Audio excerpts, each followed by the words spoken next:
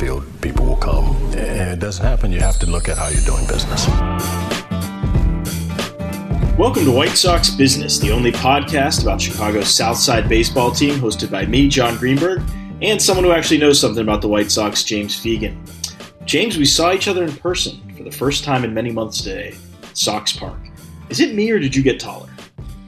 No, I just stand up straight when authority figures are present, and I get nervous. That's why you and Don Cooper get along so well. Yeah, exactly. Just a smooth, frictionless relationship. All right, so guess what we got to do today, people? And today is Monday. We got to watch baseball practice together, which was really boring, actually. On Sunday I went to Wrigley, and they actually played. They practiced for a little bit, and they went into an inter-squad game. And then this was literally just practice, a little BP. Live BP. It's a weird feeling. Live BP. Okay, sorry. Live BP. Way to sell. James knows how to sell the sizzle more than I do, I guess. Live BP. It was kind of hot. James still braved the sun while I sat in the shade. What'd you think about today? What'd you learn? Well, beyond learning that you kind of got a glimpse of my life and just thought like, wow, this is rough. I'm going to head out early. But I guess we learned, no one can hit Aaron Bummer, which I think mostly bodes well. And I don't know if we really learned it because he was pretty good last season, which led to the White Sox extending him more years than I ever thought a left-handed setup man who throws really weird would ever get. But I guess that got confirmation on that being what the motivation beyond that was. We continue to, Michael Kopech is still away for a personal reason, and we continue to not see Yoan Moncada despite every other positional regular being out there. And Rick Renneria kind of commented it, which is what basically all coaching staff has to do for anything that's potentially COVID related. So that will obviously lead the speculation to run wild, even if it could just be him, taking longer to get cleared or him being one of the two positive tests. We don't know, and not really. It was not really ethical for us to speculate. Gio Gonzalez is not as stretched out as every other starter, though they still claim that he is healthy. But that only kind of leads to my feeling that Carlos Rodon is going to take a spot in the starting rotation with a vengeance, since he seems kind of unencumbered. Jimmy Lambert seemed kind of rough with his control for someone, which seems normal for somebody who's probably the least removed from Tommy John surgery of any of the guys who are throwing. And Dylan Cease does not seem good enough, or is still struggling in his first innings, even when they're simulated, because he got knocked around by Luis Robert a little bit. But it's inter-squad, so is Luis Robert God, or is Dylan Cease terrible, or is Aaron Bummer God, or all the offense horrible? You never know. See, this is what James does while I walk around taking pictures of elote stands and shuttered ice cream helmet sundae concession stands. So I thought it was kind of weird. You can see like there's like a layer of dirt all over it. Like it's like the relics of a once proud society, and this is like the post-apocalypse, where someone breaks into an old stadium after every society has been torn down. There's kind of that layer of dirt around everything. It's a little weird. The first couple days I was so hot because I wore pants like an idiot, and today I wore shorts, and I was just like the feeling of having spider webs on your legs at all times. Yes, I don't know which one I'll pick tomorrow. Yeah, the spider webs and I'm glad that wasn't just me having some kind of weird, weird thing where I felt like I was feeling them, but I could feel spider webs every time I sat down in the seats, which is not great. Not a great feeling. And some weird bugs were attacking me as well. But, hey. But to your point about how I think, I saw the sign for the abandoned hot dog stand where like it's like something named the slurve, and I was just like, the first thing I thought of, like, well, the slurve is not ideal pitch shape. You really want to have a hard 12-6 curve, or you want the snap of the slider. And I was like, why does my brain work like this? It's just a hot dog that no one will ever eat. That's great. We can. I was just reading about the slurve in Tyler Kepner's book, K. Have you read that yet? No. If it's not available on Audible for me to listen to while I drive to and from Guaranteed Rate Field, I'm not going to read it. It's not a great bet that I'll read it. So get going on it, Eric Longenhagen and Kylie McDaniel, because I can't read Future Value until it's Audible because I have no time. All right, we'll get to our book.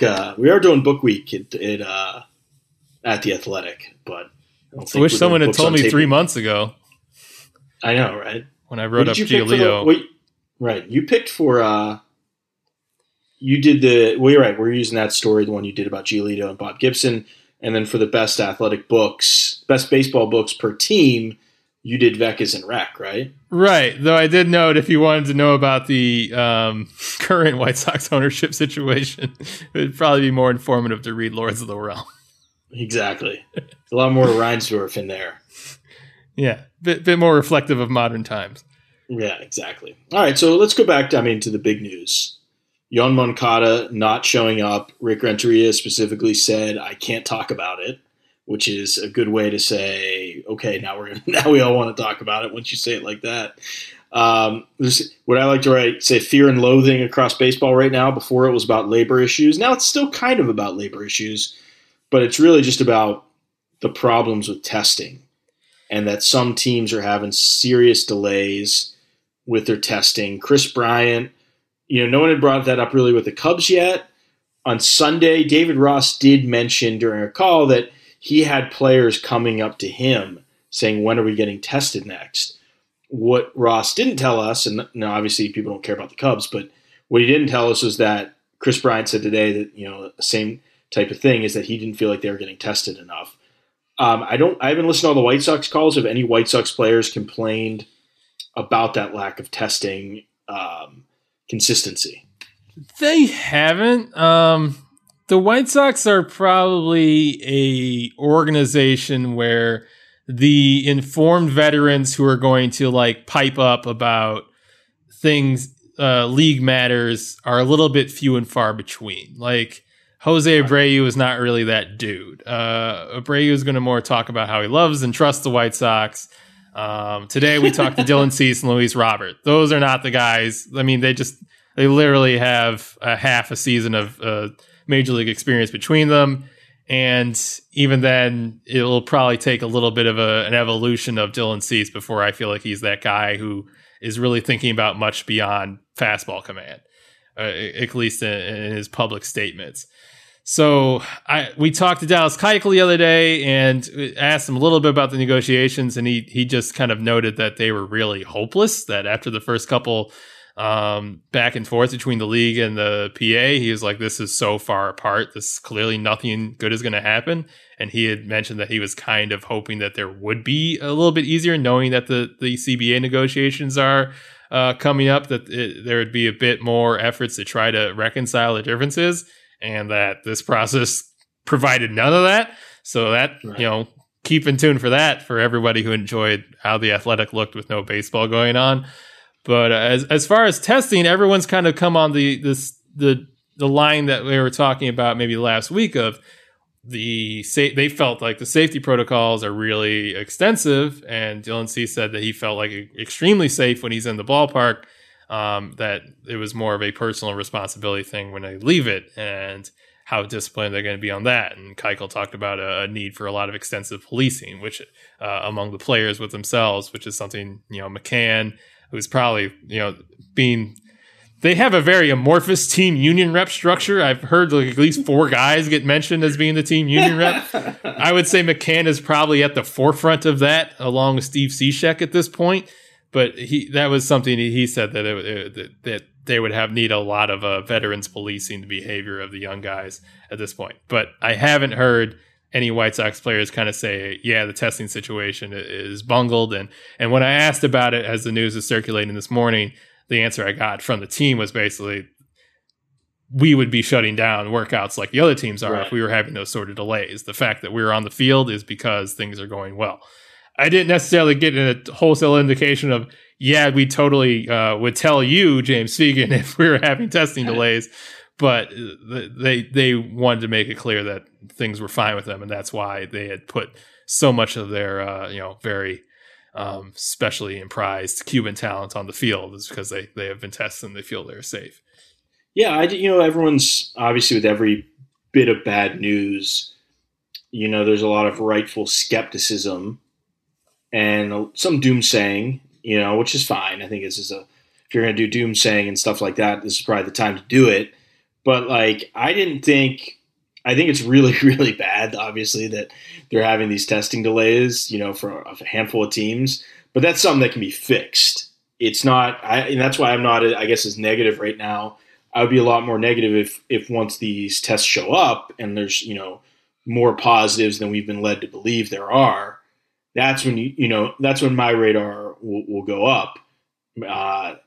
Besides that, though, I do think I visited both sides of town, and I saw how they treat us, and we've talked to the players on how they're being treated, like you said, and there's this idea of making these ballparks kind of safe zones. So I think the Chicago teams, to me, it seems like they've done a good job. The problems people are talking about are on the MLB side and on the testing side. And I mean, there's one guy, I forget what team he said that he showed up and they're like, oh, well, FedEx doesn't deliver on Sunday. So, we don't have a test for you. Like that feels like something that could be addressed and fixed. Yeah. I'm generally not great, in love with the school of thought of every report of a breakdown in MLB is the end of the baseball and cancel the season type of a scenario. I don't know how bad this is going to get, and I'm definitely full of doubt about the season, but I think the reason they're doing it is, they're trying to save a lot of jobs. There are a lot of scouts and front office people and, beyond even players of any kind. And really most of the mid-level minor leaguers are still kind of twisting in the wind this entire time, but they're trying to kind of salvage the industry by playing through this. I think we do all question what would happen if somebody got really seriously ill or their career is altered, but because a lot of this is popping up on intake, I don't know necessarily at this point whether we know if the season was if the positive test that we've seen from intake so far is reflective of whether just guys who just had it, and this is being revealed because they're in a high testing environment, right? And whether or not it'll be more as the season goes on, and especially once they start traveling, which that doesn't feel like the greatest idea, but obviously they can charter planes and whatnot. If really the season is heightening the risk for these guys, just how much of it is MLB being irresponsible to go forward, and how much of the fact is just this country is just with the virus has totally biffed it and it's out of control. It's hard for me to really say. I don't know if there's safe living in America from COVID-19. Right. I think, I'm not super positive on just America in general handling, this the right way because we've seen what happens. I do think a lot of these guys are responsible enough and mature enough when they're on the road to kind of steer, just pretty much stick to the hotel. Now, if something happens in the hotel, that's a different story. But I actually think a lot of these guys, I don't think it'll be as big of an issue. I don't think guys are going to be going to concerts on the road, right? I don't think there's crowded beaches. I don't think we're going to see that level of irresponsibility from the players. But, I guess it will take a strong manager's voice, strong leadership voice, just for the few guys that are probably on the bubble of doing something stupid every time they go out. It's going to take that. But I guess, I'm just not as I'm very wary of everything, but I'm not one of those shut it down type people. Because like you said, it's not only is there a lot of jobs at stake, but, a lot of these guys do want to play, even though they're kind of freaked out. This is their job. They have a limited, they're not like us where we can write forever. They do have a pretty limited shelf life on doing this. But, something I wrote about this week, and I was curious your kind of thoughts from the White Sox side, is the mental health part. Do the White Sox, have they invested a lot in mental skills and that type of stuff? Because this is going to be no matter how safe or whatever they do, guys are going to have a lot of anxiety. And this is a lot of stress. It's stress for us wearing a mask every day, I feel like. At least there is for me. What do you think from the White Sox side? I mean, I don't know of like specific mental skill stuff. They talk about it, but they don't really bring it up to the media a lot. They lean a lot on Fishbein. They don't have someone like or Bears writer. I don't. It's kind of the same spelling. I think it's like one letter difference, but they're team psychologists for like the last 20 years. Kopech like cited him a lot when he was dealing with anxiety earlier, but I don't know if someone like they don't publicize at least as much as the Cubs did or the Red Sox did when they had Kopech. But it's not Kevin. It's not Kevin. It's not Johns either. Is it Durkin? It is Durkin. That's the source of his White Sox fandom. But yeah, it seems like it's mostly been player initiated. There hasn't been a lot of talk of like some program that they're installing to keep everybody's spirits high. It's more something that players can refer to, or they talk about it being available to them if they need it, rather than some sort of new protocol that they're touting that they're going to run everybody through, and that's what's going to keep them locked in. They're a bit more old school in that respect. I think they view Ricky as having that kind of pull and having that type of open door and encouragement dynamic to him, though I don't know how much he can do that in a situation where two guys having a heart-to-heart in a closed-door office is a health risk. What about if Ricky made paella for everyone? Is that like frowned upon because of social distancing? Queso fundido sounds like a nightmare right now. Oh, that's right. He's queso fundido. I keep forgetting. And ceviche. I'm sorry. I apologize, Ricky. Although I bet Ricky could make paella. I don't doubt it for a second. He's got many tools at his disposal. You're right. Queso fundido does not sound like a very friendly social distance food. Yeah, maybe it should be banned in the league protocols going forward. Well, look, I signed something for the White Sox, so maybe I did say that I won't eat it. I won't bring any queso fundido to the ballpark to share.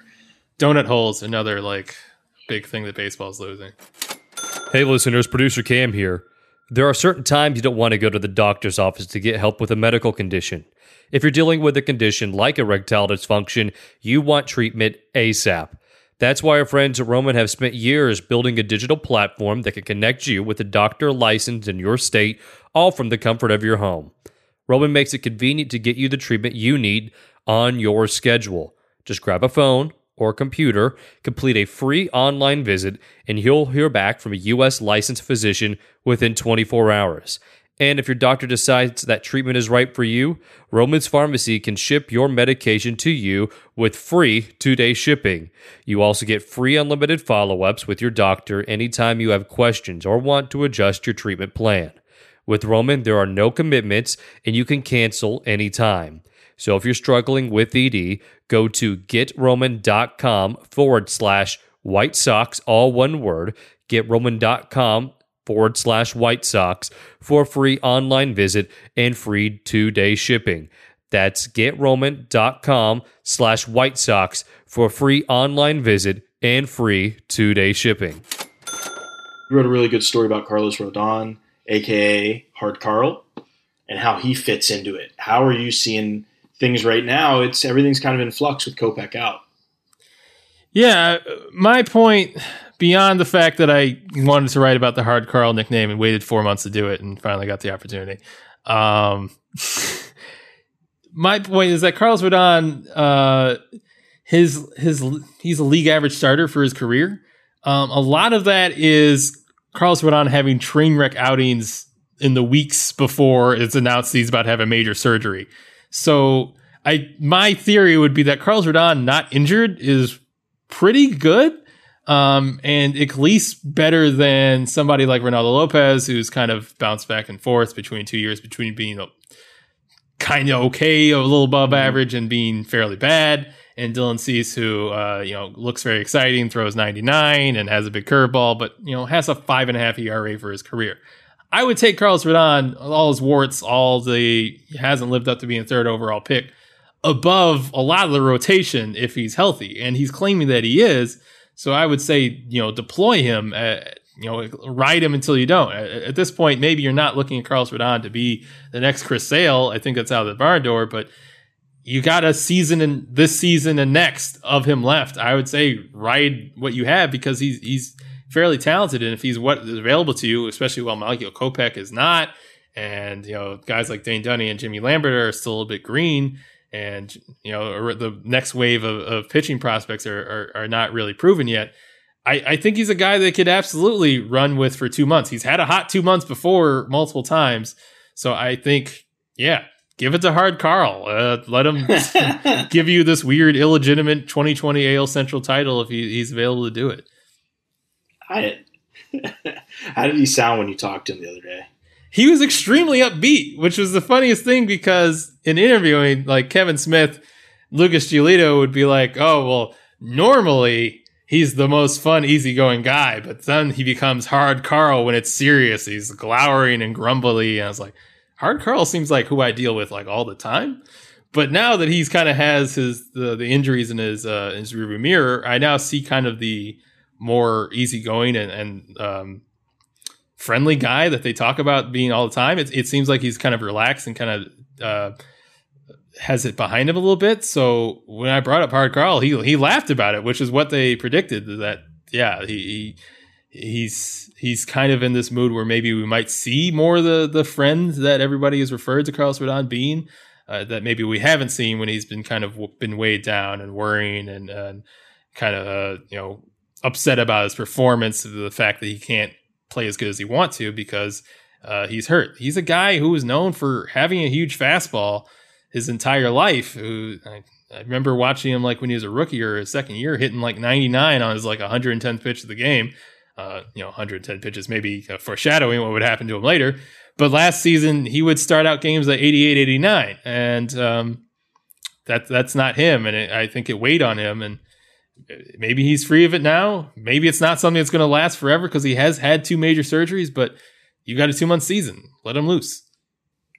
I remember the excitement when they drafted him. And I remember I think our old friend Tom Fornelli, not that we won't mention him every episode because I know it makes people cry. But I remember he was really he really wanted the Sox to get him, and it was one of those Twitter campaigns. And now the road to Rodon. Years later, what? Yeah, years later, here we are. But he's still viable, and I like this. I like the Carlos Rodon story is actually captured me. I think the way you wrote it today, you wrote it for Monday, it like really made me invested in him for some reason. I've always found him kind of weird. No offense, Carlos.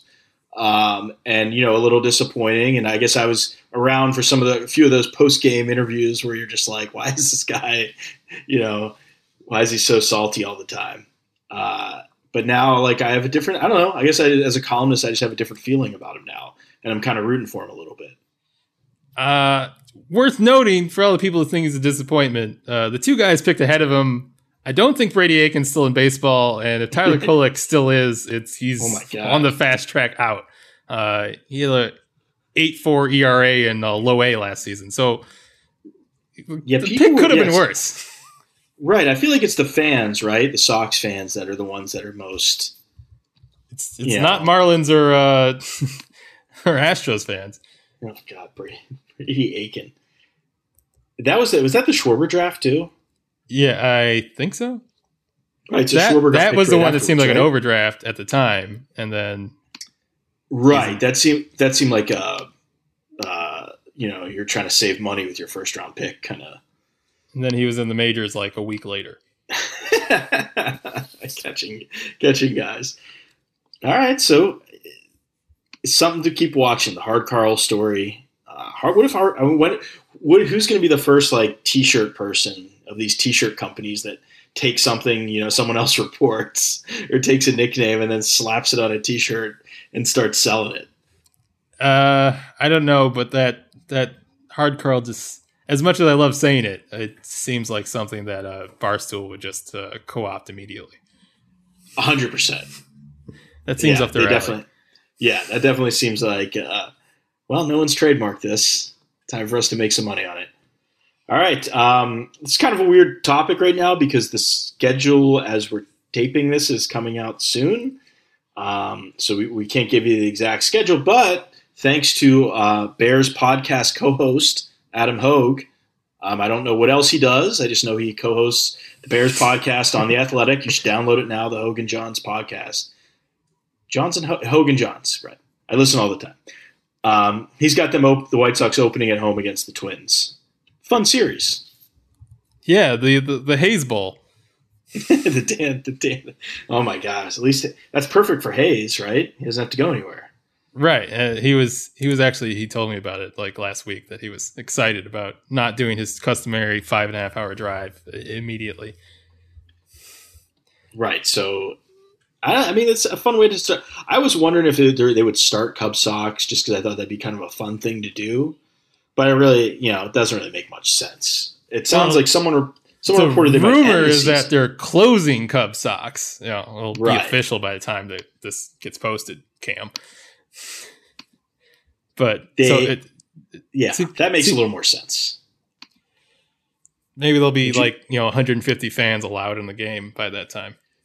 Yeah, I think the owners, and I know teams are I think it was Danny Parkins that said the White Sox were looking at it, and it made it sound a little more official, perhaps, than they intended.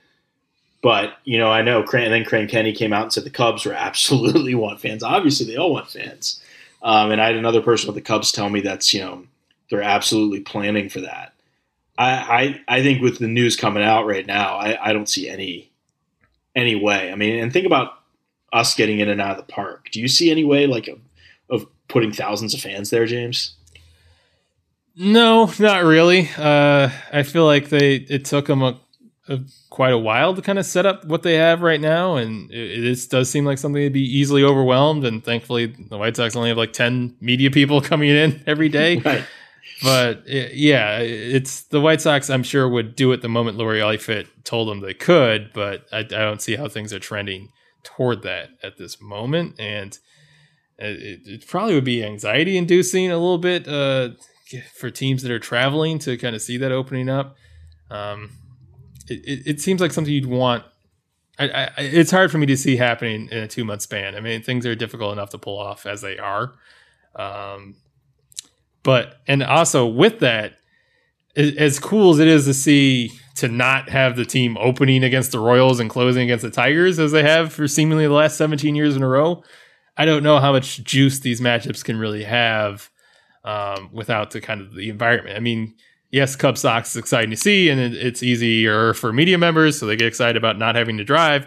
But as far as the actual excitement of the atmosphere of it being so pitched and having the brawls in right field and whatnot, I don't know if it's really going to have the same electricity without that. Dylan Cease didn't seem like he was that jacked about it when we asked him today. Well, he loves talking about the Cubs Sox stuff. He's always excited.